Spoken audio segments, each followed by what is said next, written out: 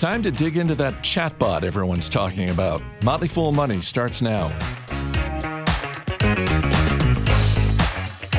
I'm Chris Hill. Joining me in our brand new studio, it's Motley Fool Senior Analyst Jason Moser.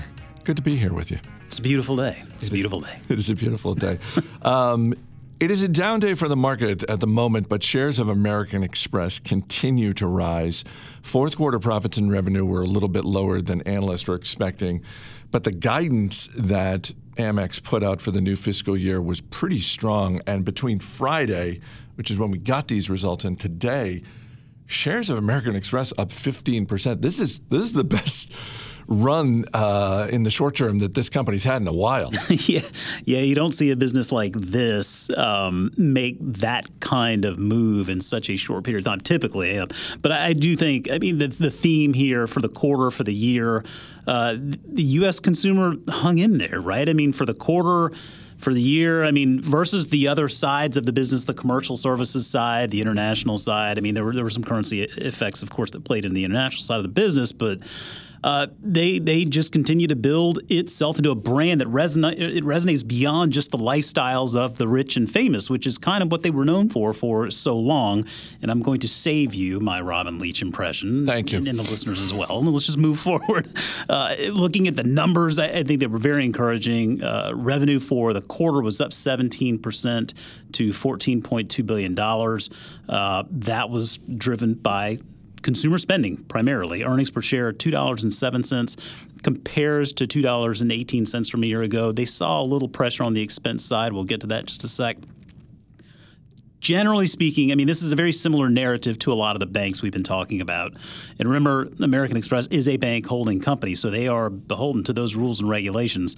Net interest income up 31% for the quarter, not terribly surprising given the rate environment. But also remember, American Express benefits from primarily fee-based products, right? Those fees that come with owning those cards. But network volume up for the quarter, up 12%. It was $413 billion. We talked a lot with the big banks about provisions, right? They're seeing some losses coming down the pike here, and so consolidated provisions for those losses for American Express, they were $1 billion compared to $53 million from a year ago.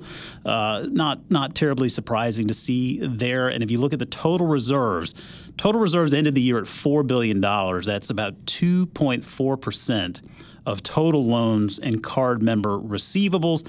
That's essentially flat with a year ago on a percentage basis. Again, back to the expenses, those were up 15%. Saw a big boost in travel-related benefits, which I think makes a lot of sense. Folks are getting back out. But all things considered, I think this was a really respectable quarter. It was, and Amex keeps its streak as a dividend aristocrat intact. They also announced a boost to their dividend of 15%. It's interesting to see.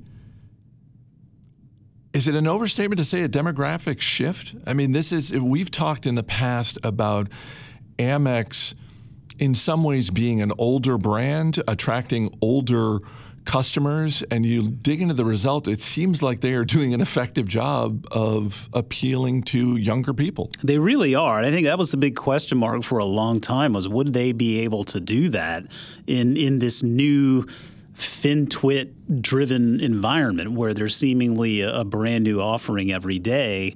They've done a tremendous job. They acquired 3 million new card members for the quarter. But if you look at the full year, new card acquisitions grew 12.5 million members. And nearly 70% of those new accounts acquired are on their fee-based products. And you know how powerful those fees can be. But when you look at attracting that younger demographic, I was really impressed to see this. Millennial and Gen Z customers are the largest drivers of growth for the business. They represented over 60% of consumer card acquisitions in the quarter and for the full year. So that was a big question mark we had with Amex several years back. Fast forward to today, it really does look like they've built this suite of offerings to really serve everyone out there. And that really matters in this day and age when you think about how much competition is out there, how many offerings exist today. American Express is still holding a strong position. Particularly in the wake of the most recent wave of big bank earnings, and part of the narrative there was the struggles that Goldman Sachs and others are having with their more consumer finance based tech solutions, that they were shelling out tens of millions, if not hundreds of millions of dollars for. Yeah, that's a good point there. I mean, you look at something like Marcus, clearly something that was built with the younger consumer in mind. Clearly also not gaining very much traction, right? I mean, Goldman having to really pull back on all of those investments. American Express, I think for them, they have they have a bigger playing field, right? I think they can experiment more, and it really, I think, goes to show you too the strength in the cardholder rewards programs. You can pull different levers there and try new things, which clearly they're doing. You get back to the stock. You mentioned the dividend. I think is terrific. Also, they continue to repurchase shares. Share count's down about 13.5% since 2017. So when you look at the stock today, given the guidance for the coming year at the midpoint that puts shares around 15 times full year earnings estimates. That's not terribly outrageous given the quality of this business.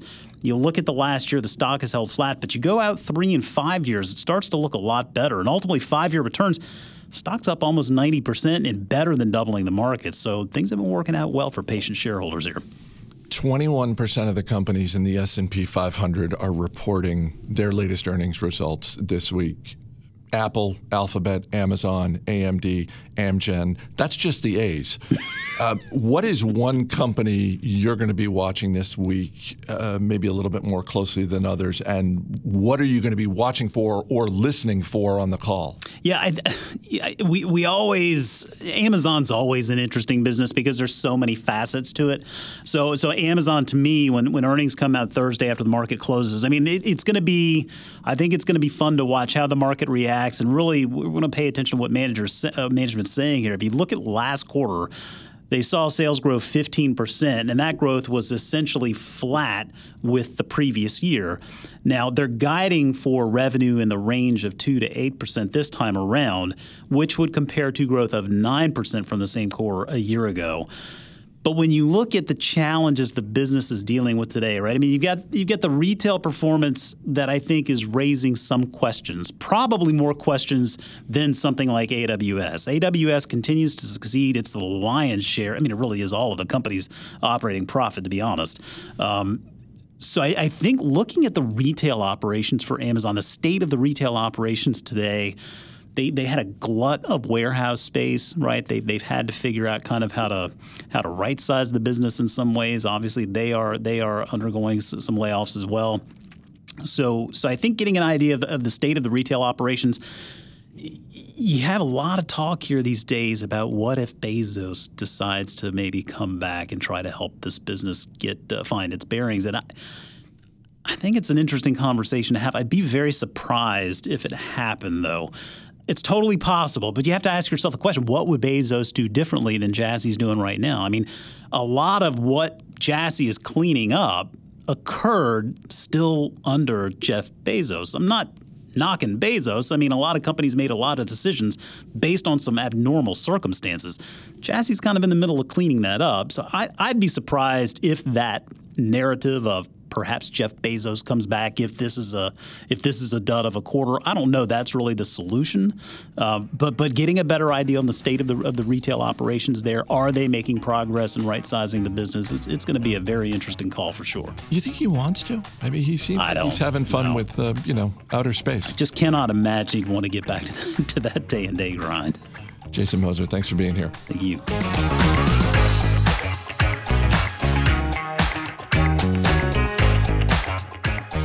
Chatbots have been around for years without a lot of fanfare, so why is Microsoft investing $10 billion in OpenAI, the creator of ChatGPT? Tim Byers and Tim White look at the implications of the deal and how big a threat it could be to Google search.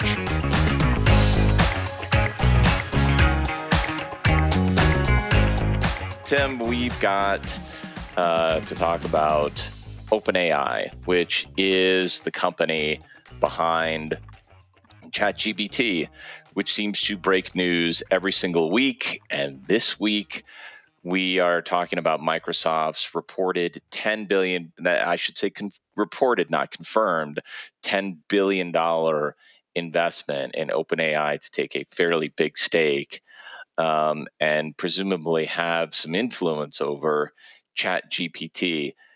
What is your instant reaction to Microsoft sort of stamping its foot in this space and saying, look, Azure is going to be the cloud for ChatGPT, and that's the way it is because we just wrote a $10 billion check? Yeah, I think Microsoft really had no choice. They believe, like a lot of people do, that generative AI like ChatGPT is capable of competing with Google in terms of people's attention in getting the answers to questions.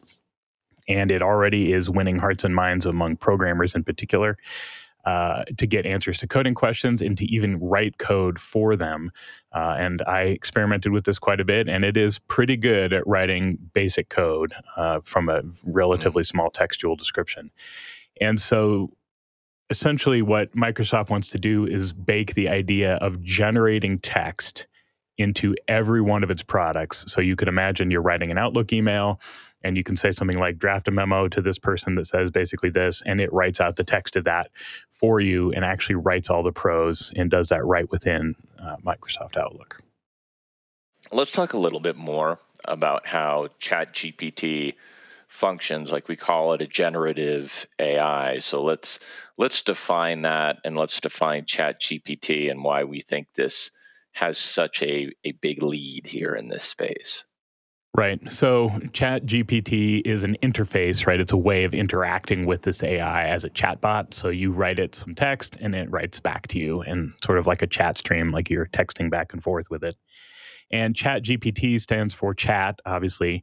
And then GPT is generative pre-trained transformer.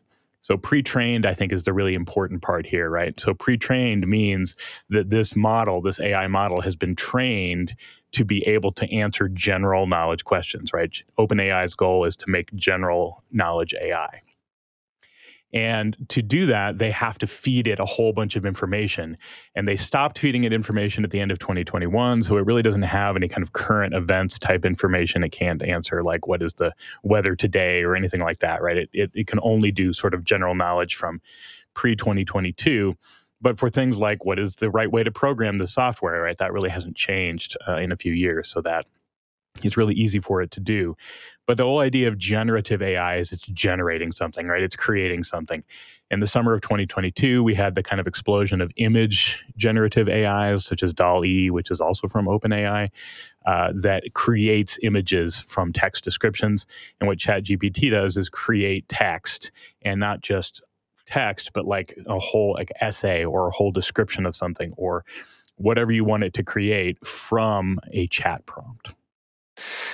I'm going to draw a comparison here, and then we should talk a little bit about some history, because as you and I have talked about AI on the show in the past, there's the race in AI is partially, it's a little bit of a boat race in the sense of the AIs, whether or not they have the most elegant design or not, the AIs that get used the most are the ones that are likely to win because they will have the most data, and the more data they have, and their ability to draw conclusions and have a library of conclusions based on that data will fundamentally just make them better. They will become better AIs because of it. So this ChatGPT in some ways is a bit like, and I think you've made this point before, Tim, like Google in 1999. Like, what is this thing? And of course, Google has gotten better because we've used it for close to a quarter century for trillions upon trillions of searches. Right. So in a lot of ways, what OpenAI is doing by making ChatGPT free and openly available is essentially saying, here's my toddler. He knows some things. He's helpful to you in some ways. But if you could train him up and like ask him a lot of questions and tell us when he gets things wrong and that sort of thing, he'll be a big boy someday. And that is what they're doing, is they're basically opening him to the world to be trained by the whole world. You are basically likening ChatGPT to the little kid that will not stop asking why.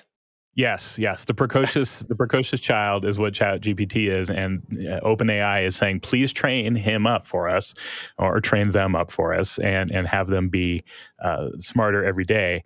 And that, I think, is really important to realize, that why people ask, why are they making this free and open and available? Because just like every time you search, Google figures out which link you clicked on and makes that link a little higher in the results next time.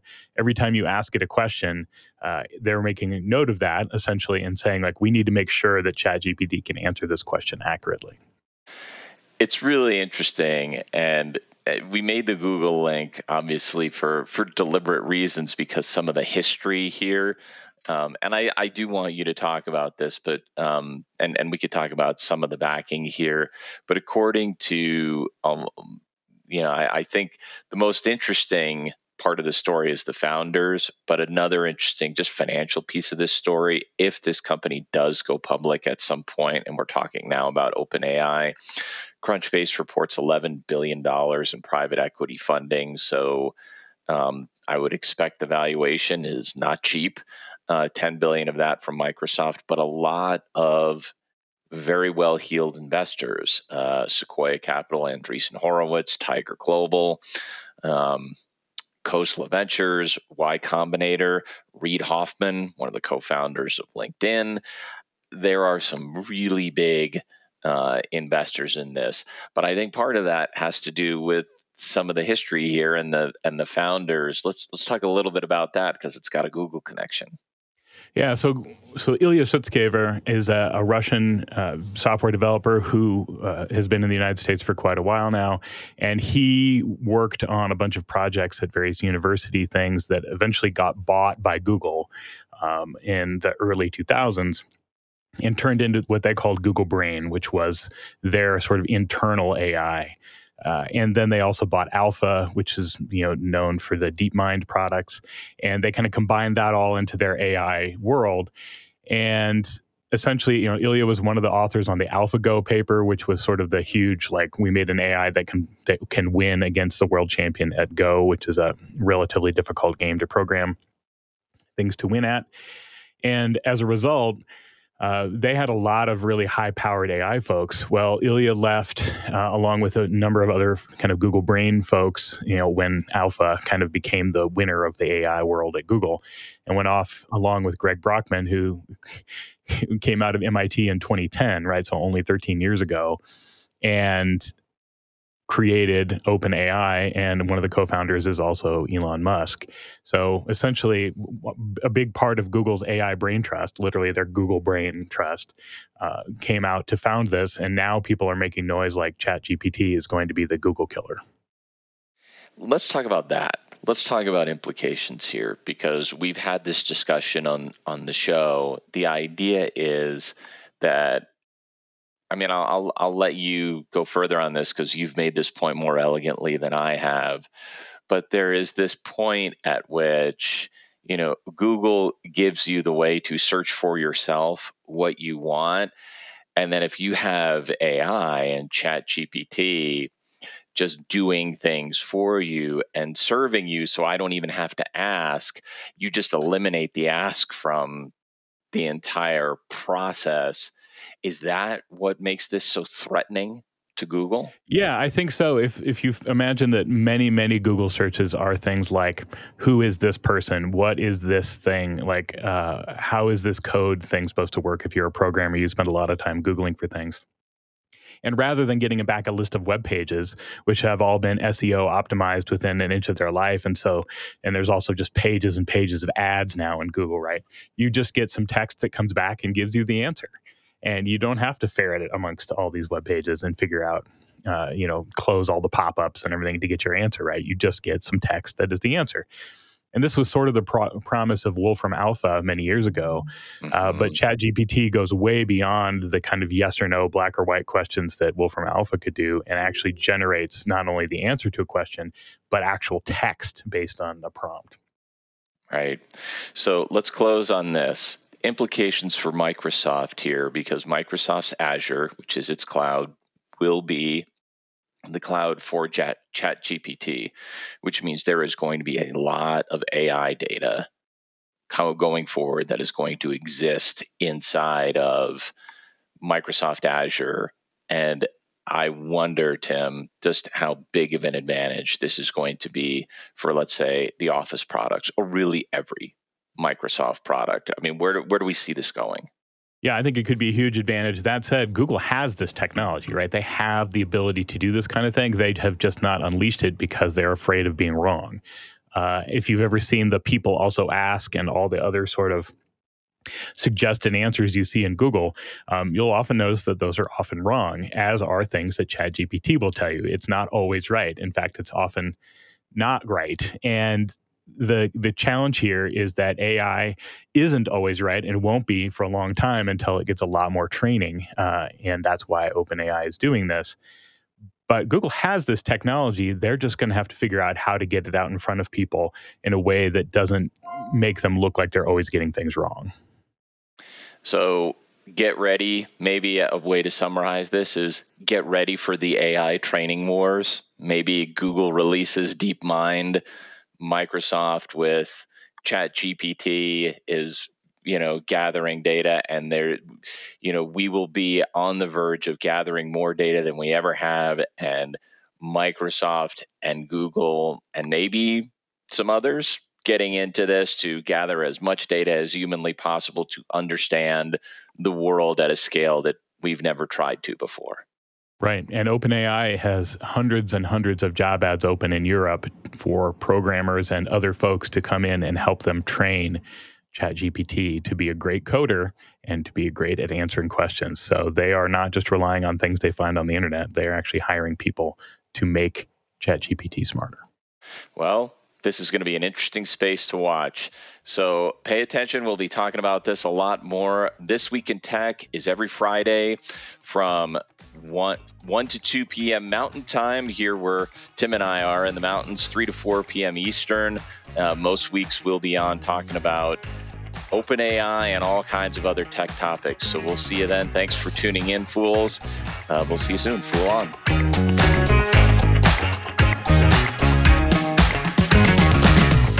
As always, people on the program may have interest in the stocks they talk about, and the Motley Fool may have formal recommendations for or against, so don't buy or sell stocks based solely on what you hear. I'm Chris Hill. Thanks for listening. We'll see you tomorrow.